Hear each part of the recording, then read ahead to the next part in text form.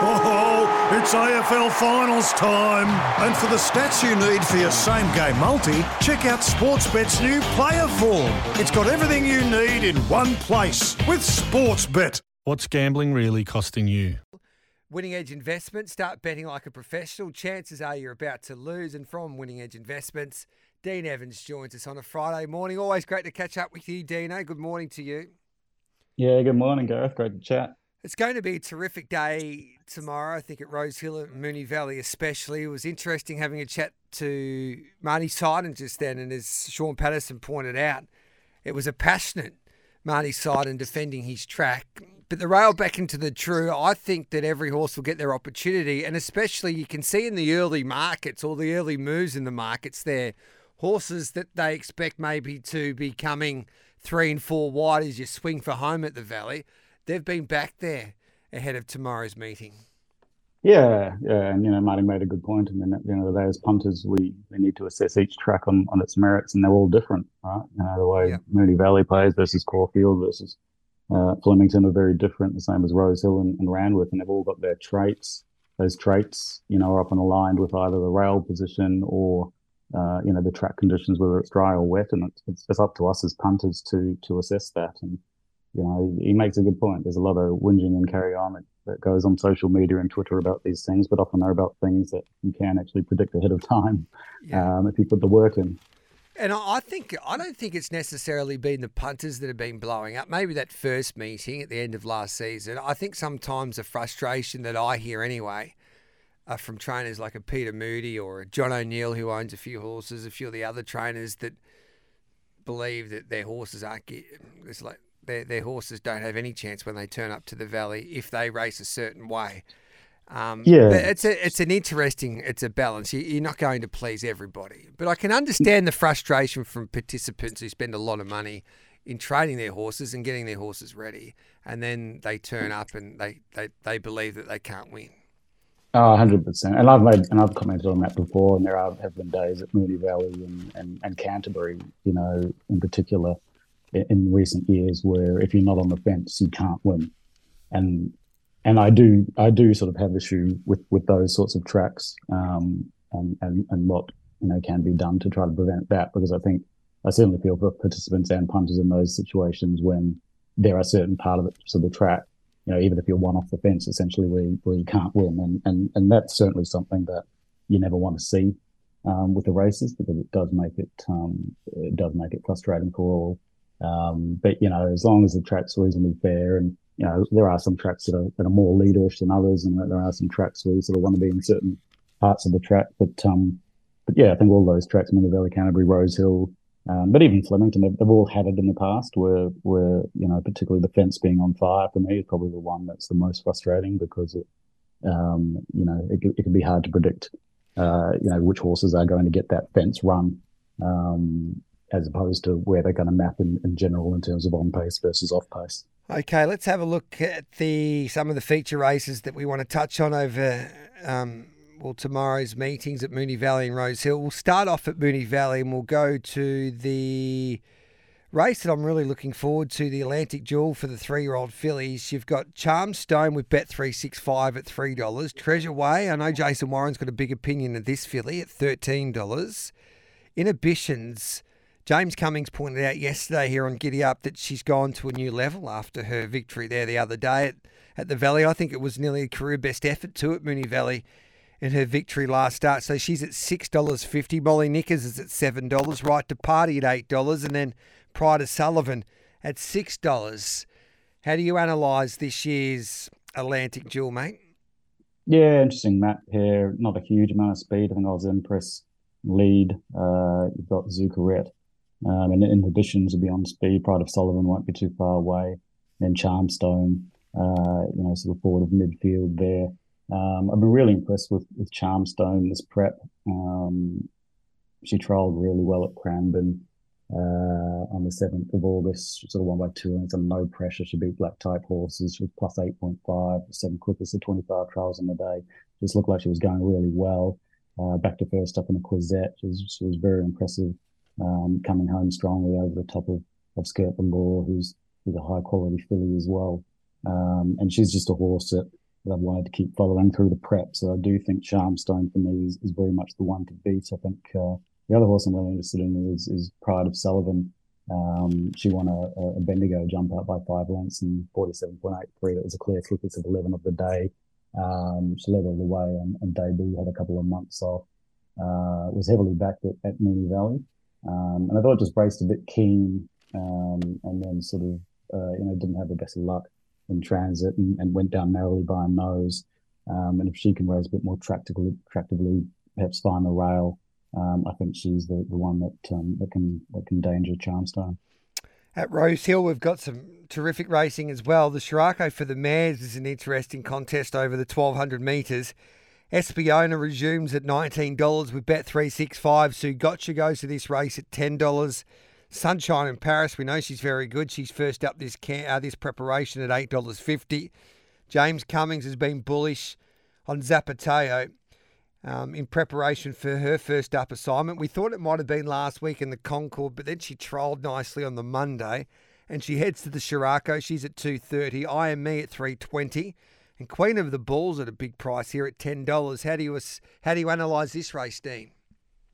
Yeah, there's a heap of speed here. Queen of the Ball will push up and try to lead. I Am Me probably has to sit outside. At Cinderella Days has a lot of speed as well, so it'll be out there. And then Zapateo is just going to be trucking along behind them and gets a dream run. I was very keen on Zapateo.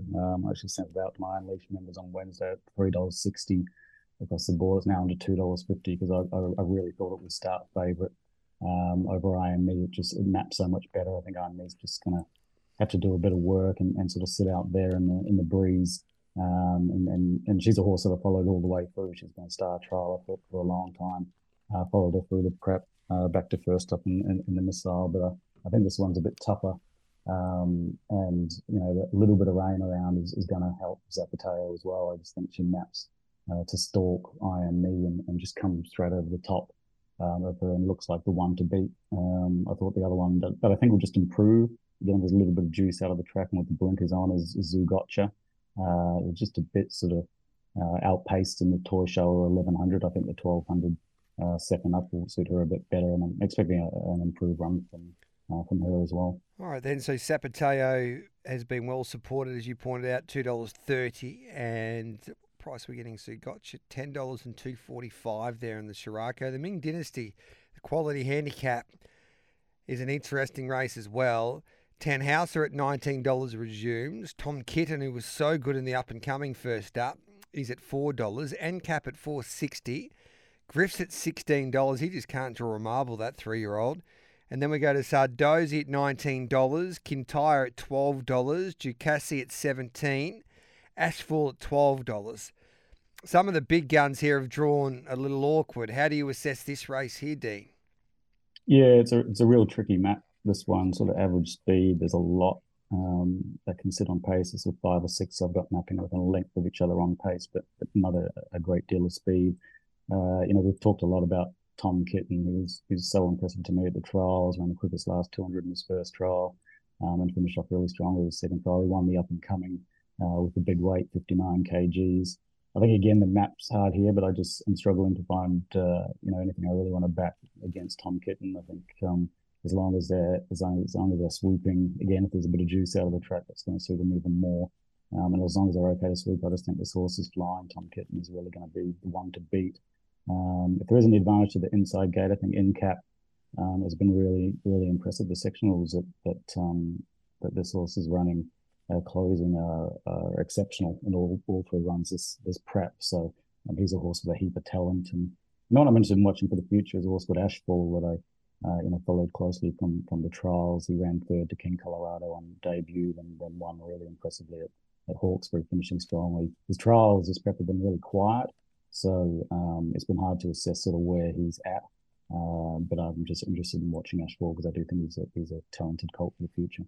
So watch Ashfall, but Tom Kitten and Cap, definitely Tom Kitten, the horse to beat in your eyes there in the Ming Dynasty. Don't go anywhere, Dean. We'll take a quick break with Dean Evans here on Giddy Up on this Friday morning, thanks to Winning Edge Investments. Straight after this, we'll preview the featured 3-year-old race there. Having a chat to Dean Evans from Winning Edge Investments, and he joins us now once again to have a chat now about the run to the Run to the Rose, Dino, which has been a race that has been dominated by Godolphin, looking back in history, In Secret, Adamo, Bivouac and Astern. And my mail is the driver's gone down with an injury. But I think, and we had a chat to James Cummings there yesterday, Cylinder is absolutely flying. To me, he just looks awfully hard to beat here, doesn't he? I know he's into $1.90 now. He's nice and short.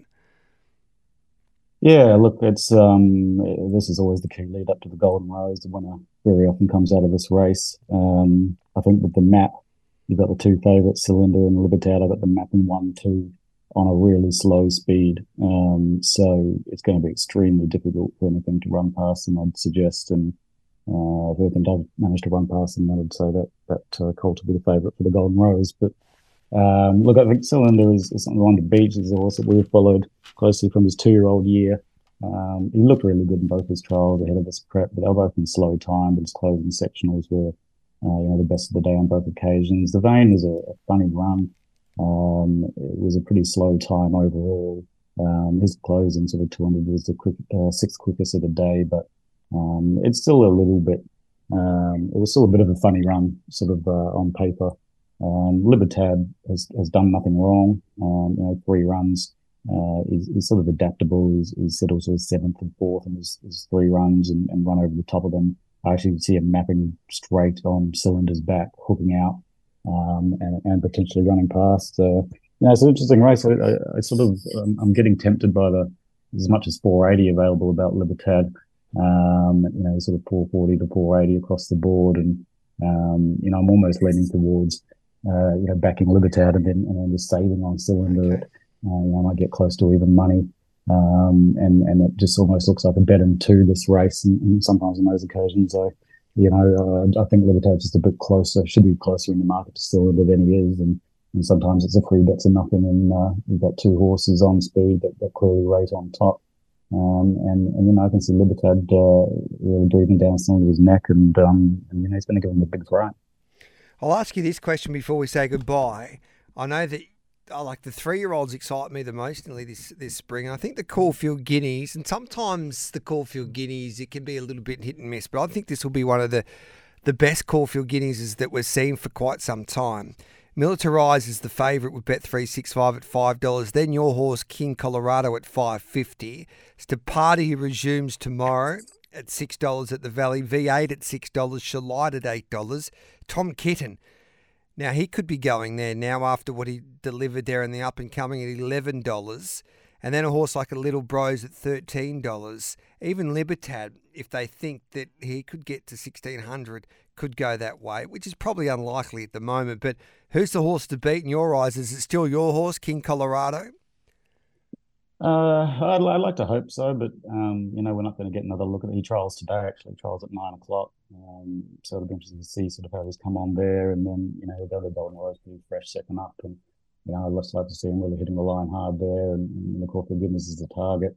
The Caulfield Guineas is certainly the race for Militarize as well. So it's going to be interesting to see how he's come up. He looked a bit behind in the trials, but I thought he had a exhibition gallop with Shinzo, and he looked really good there. So I think he's going to be, certainly the one to beat. And like you say, there's some exciting horses, Stapati and V8, that are starting to come along too. But I do think at the moment, King Colorado and Militarize look the 2. But we need to see sort of their next start runs and how they've progressed. And like you say, I think Tom Kitten's kind of the smoky. I still just think he's absolutely flying this prep, and he's the one that's standing out from the race brigade. And Dino, for all of our listeners, we can head to winningedgeinvestments.com and just head to the membership page. You type in SEN and you get a lifetime 50% of the membership for the rest of your life, of course. So it's the best value that you can, as I keep on saying each and every week, it's the best value that the punters can get each week. So, and it's pretty easy to do. Yeah, look, easy to follow. We've got a team that can help people through the steps as needed, and it's been great to have so many of your listeners jump on board and having a great time, which is most important, and winning plenty of money. Thanks for that, Dino. Enjoy your weekend. We appreciate your time as always. Cheers, Gareth. Great speaking with you. Supercoach NBL is here. This changes everything because you've never seen fantasy basketball like it. So stop dribbling and start playing the official fantasy NBL game at supercoach.com.au. T's and C's apply. New South Wales Authority number TV/01005.